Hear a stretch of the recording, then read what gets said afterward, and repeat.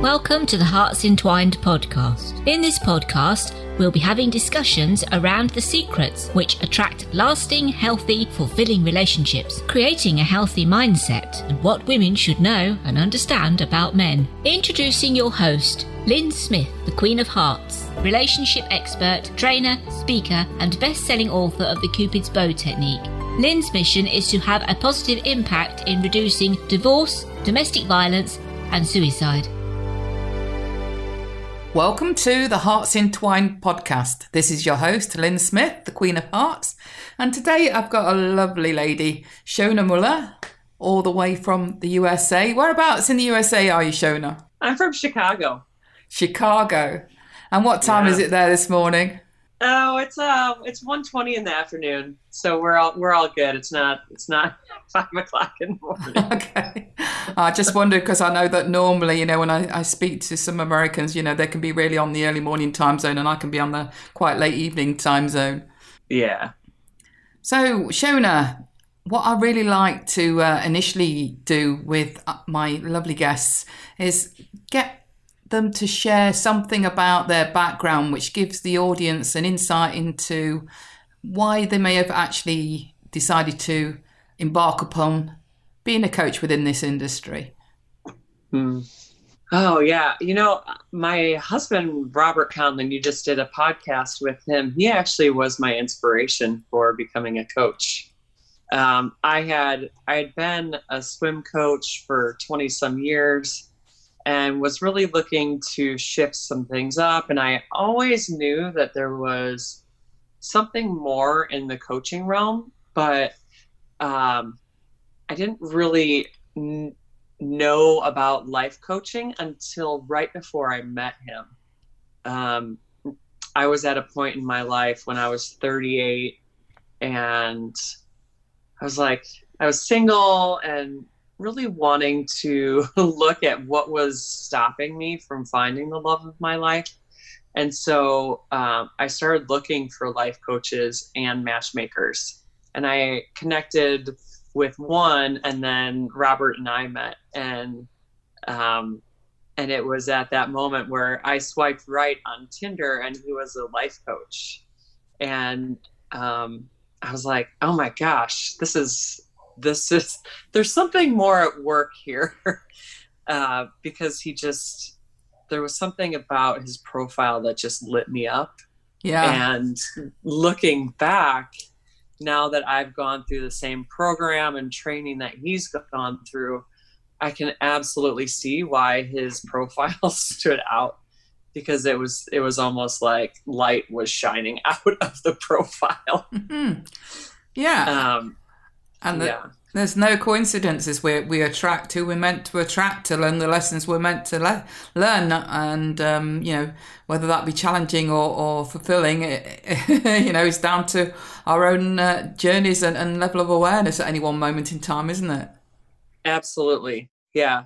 And that's the thing. I was doing a bunch of work on my own, like a few months before I met him. And I didn't realize it at the time, but it was a lot of the work that we do as a coach. I was not formally trained with myself, but I was really, really committed to shifting my life so that I could align with the person that I really needed to be with and really wanted to be with from like a deep soul level. The thing that I think you shared with me off air that you are quite passionate around is this subject of self-love and empowering the self-love within. And I feel that this is a very, very hot subject for people to get the head around. So how do you introduce that when you're working with people? It's really all about,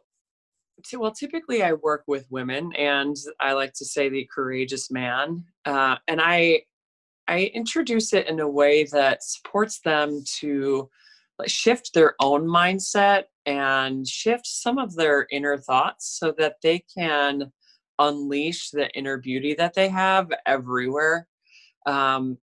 Really, it's in service of creating the life that they want in every specific area that they want, and to empower the love that they have for themselves and the beauty that they have within, so that everyone in the world and every single person they come in contact with sees that light, sees that love that they have for themselves. And it ultimately shifts so many people's perspectives and who they connect with and what they're committed to. It really creates this snowball effect of shifting every single aspect of our lives in order to live the life that we're here to live. It's really beautiful. And this isn't about, educating people to be arrogant or egotistical, is it? We're not talking about that here, are we? No, what even thing? Yeah, it's really about there's this idea that self-love, it has to do with narcissism and arrogance. And I actually just recently was doing some research and found that thesaurus.com actually defines self-love as narcissism and arrogance. And I was so appalled. I wrote a whole post on it. And this is something that we get to change the narrative of, in our culture, is really shifting the idea that self-love it's an inside job that we all get to just feel comfortable in our skin. It's become socially acceptable to beat ourselves up, to be so busy that we can't take on self-care. And that idea has just led to the idea that self-love is narcissism, when it's the most important relationship that we get to cultivate in our lifetime. Yeah, I think the distinction comes from, where is that self-love coming from? Is it coming from a place of, being heartfelt and that caring compassion that we can have for ourselves? Or is it coming from, more of a headspace and this egotistical, arrogant self? Absolutely. Yeah, totally. We like to call it our essence, or our highest and best. And when it's not coming from that space, when it's coming from, feeling self-conscious so that you have to show that you have self-love to everybody else, then that's when it gets to be, it appears as wonky to everybody else. So there's the unhealthy side of it, which is what you said was described in, as being narcissistic, which is, like you say, quite horrifying to read that when we're trying to educate people to love themselves from that good space, that healthy space of, just being caring and compassionate for who you are. Yeah, absolutely. Yeah, it's really creating a strong bond with who you are at the core of the loving, compassionate self that you are. And we can be our own worst enemies without even realizing it, because quite often we're living our lives, aren't we, and letting life happen to us and being, I suppose, blaming life for happening to us, and feeling as though we're not in control of that, when actually, if we stand still and take stock of ourselves, we are in control of our lives. We can empower ourselves, and we can definitely, always do our best to strive from living from that heartfelt space, as I like to call it. Oh, absolutely. Yeah. A lot of us think that, and I thought this for so long, for most of my life, is that life is just happening to me, when there's so much choice out there, and we get to actually create who we are for ourselves, and then who we are for others, and who we are out in the world, and what else we want to create from that space. And it's not actually selfish, to want to be the best version of yourself and allow yourself time to take care of yourself, to give yourself that me time.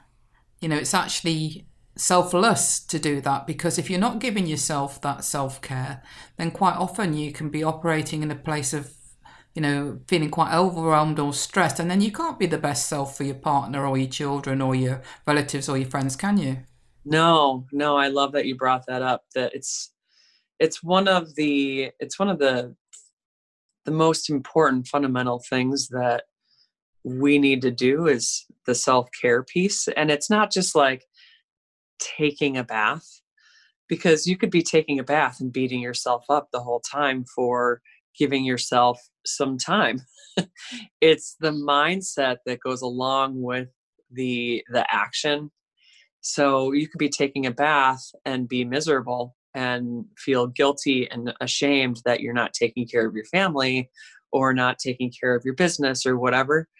Or you could be taking a bath and being really present in the moment and using that space to really surrender, to be present, to use it as a loving space. Yeah. And don't we deserve to pamper ourselves more? Yeah. Right. Yeah. And it's not as, unfortunately, it hasn't been as valued as being super productive and super busy. But what I've noticed in a few things that I've actually taken a step back from is when I allow myself time to take care of myself and be selfish in the best way, it actually breeds creation, because our brains can have time to just relax and unwind. And that's where we allow our brains to create and generate and love. And that surrender and that space that we give ourselves is so important. And when you touched on the word surrender, and I think some women, are very touchy around that word surrender. And it's not surrendering in terms of being weak or passive or submissive. It's just, allowing yourself to be still, isn't it? And like you say, embrace and pamper yourself in that moment, and love, and be in love with who you are in that moment, but from a place of compassion, and not, like you say, with all these negative thoughts going on, such as feeling guilty or ashamed of not spending time doing something else for somebody else. Oh yeah, it's totally spot on. Thanks for saying that. The surrender piece is it's almost like you're climbing a rope that is unending, and you're just climbing and you're like gripping so tightly, and there's like no end in sight. But oftentimes when we surrender from a place that's super loving for ourselves, we let go of this rope and know that we'll be okay. A lot of times when people think about surrender, they don't really view that letting go and like maybe letting some things, quote unquote, fail is actually some of the most loving things you can do, because no matter what, you're going to be okay. Yeah. And the thing is that I really felt I learned something a couple of years ago when I was watching, I think it was a video about, a female billionaire who said she has some very valuable life lessons from her father, in that when she came home from school as a child, he always asked them to celebrate, and talk about their failures and perceived mistakes, because he says they're the lessons, that you can really learn from, and not see them as that's so cool. failures or mistakes, but see them as learning opportunities. And she said that was what really, the most valuable life lesson she learned from her father. And I thought, that's great. I love that. Oh, that's so awesome. Yeah, oftentimes we view failure as a direct hit on who we are as a person, and it takes, it almost like takes a hit to our own self-worth, when failures and resiliency are some of the things that actually allow us to learn and grow and be with ourselves in a way that if we allow compassion in during those moments, it's like they can be the most profound moments of our life. I think it's just like you say, it's a mindset switch around how we perceive, what failure actually means to us, what a mistake actually means to us, what rejection, especially when it comes to dating. How people receive that can make a difference as to how they show up, or don't, when it comes to another opportunity to date. Yeah, I mean, I went on 150 to 200 first dates before I met Robert. And I definitely went through those moments where I was, I questioned who I was and questioned, the whole process, and made things mean a lot about who I was and my worthiness. And it was, it was hard at times. Yeah, I mean, one of my favourite sayings is, "We don't know what we don't know, do we?" Until we do. Right. Yeah, that's a good one. I love that one too. Yeah. So, how long a period of time were you sort of going through all these dates then, and having your life shaped to get to where you were obviously meant to be, until you met your dearly beloved Robert? I actually didn't start dating until later. I started dating right around 24. I was a collegiate swimmer, and I dated a little bit in college, but a few guys here and there. And then I finally met Robert when I was 38, and I had roughly 3 relationships in there that were about 7 months long. So I think Robert and I got engaged within 8 months. So my longest relationship was right when we got engaged. Really? I was like, do you know what you're getting yourself into? So that felt, once you'd gone past that 7 months, though, I'm assuming you felt that was a bit of a milestone in itself. Totally. Yeah, we were already making our engagement rings. So I had a good clue that things were going really, really well. Beside the love, So what made you think, there's a great, I suppose, 14-year period of time there where you learned some fantastic lessons. So how were you showing up, when you were dating Robert, differently to how you were showing up previously? Oh yeah. I had this idea in my head that the more dates I went on, the better. And I was going through the motions. I wasn't thinking about who I was being. I was victimized by the whole process. If you would have talked to me at the time, I probably would have said I wasn't being victimized by it. But when friends and family would ever ask me about it, it would create this heartache. Like, what's going on with dating? And it would just, I was completely victimized by the fact that all my friends were dating or married or had kids already, and I was 37, 38 and didn't have anybody. I mean, that victimization started pretty early, probably around like 27 to right around 27, when we all think we should be in certain relationships that look a certain way. And I had it in my head that I was going to get married at 27. And how could that not happen? Of course I was going to get married at 27 and then have kids by the time I was 31. And it just kept not happening. And so it became this weapon that I used against myself so often. And that had me aligning with men that were exactly the same, who were nice. They were nice guys, but some of them were a little intense, and some of them were just, wanting things so badly that they didn't care who they were going out with. I definitely went on the gamut for relationships, but then, or I guess for dates. But the thing that shifted was when I graduated with my second master's, and I was like, this is going to be the year of me celebrating myself. This was when I was 38, and I decided to go to New Zealand on a trip.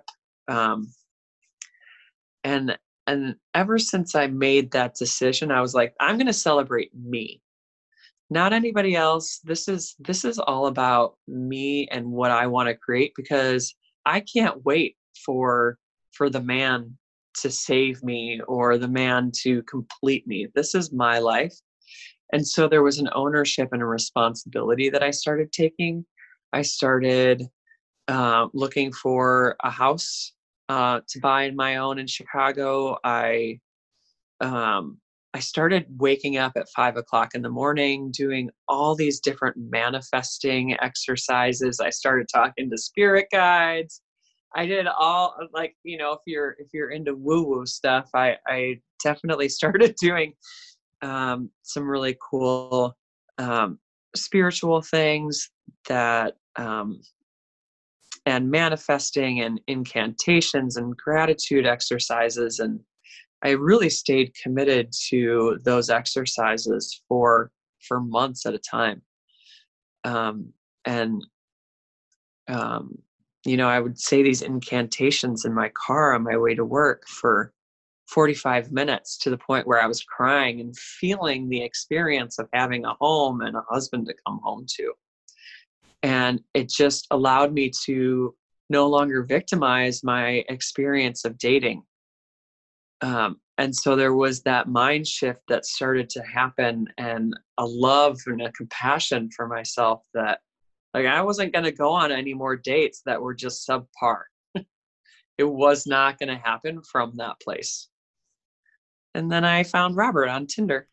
Well, I love what you said about taking ownership and that responsibility for yourself. And if you wouldn't mind, for the benefit of the audience, because I know that some of them will be listening and thinking, well, what were those incantations she was saying to herself? Would you be prepared to share one or two of those, what they were? Sure. I mean, when I was getting ready in the morning, I was, to the point where I was being grateful for the hot water that was coming out of the faucet. I was being grateful for my family. And then, so after I did my gratitude, a lot of my gratitude work, that's when I started to do the incantation. And I would say the same thing over and over and over. I did it for months. I'm so happy and grateful for my husband, my health, my family, and my home. And I just kept repeating it out loud. Super simple. And it had a bit of a rhythm to it. And I put a Post-it note in my car driving to work. And I would, every morning, I wouldn't even put my makeup on before I got to work, because I knew that there would be these feelings that would come up in me. And I would start crying. So I waited to put on my mascara until I got to work. And I think it's important for people to know that sometimes when you decide if you're going to take part in these sorts of exercises, that's, to start with, it might not feel comfortable to you, or even that you're actually feeling the words, but eventually after a while it comes, doesn't it? Yeah. I had made up my mind that this was going to happen. And I didn't go into these incantations thinking it wasn't going to support me. I viewed it as a super loving thing that I was doing for myself. And I believed those words. Like, I believed that was already happening. And that belief behind that was super powerful. I think that's the difference between, entering an exercise with, you need to see to believe rather than to believe to see. Yeah. And it takes so much faith to believe in something that is absolutely non-existent. It takes so much faith, and it takes so much courage, because what if, there's always all these what ifs.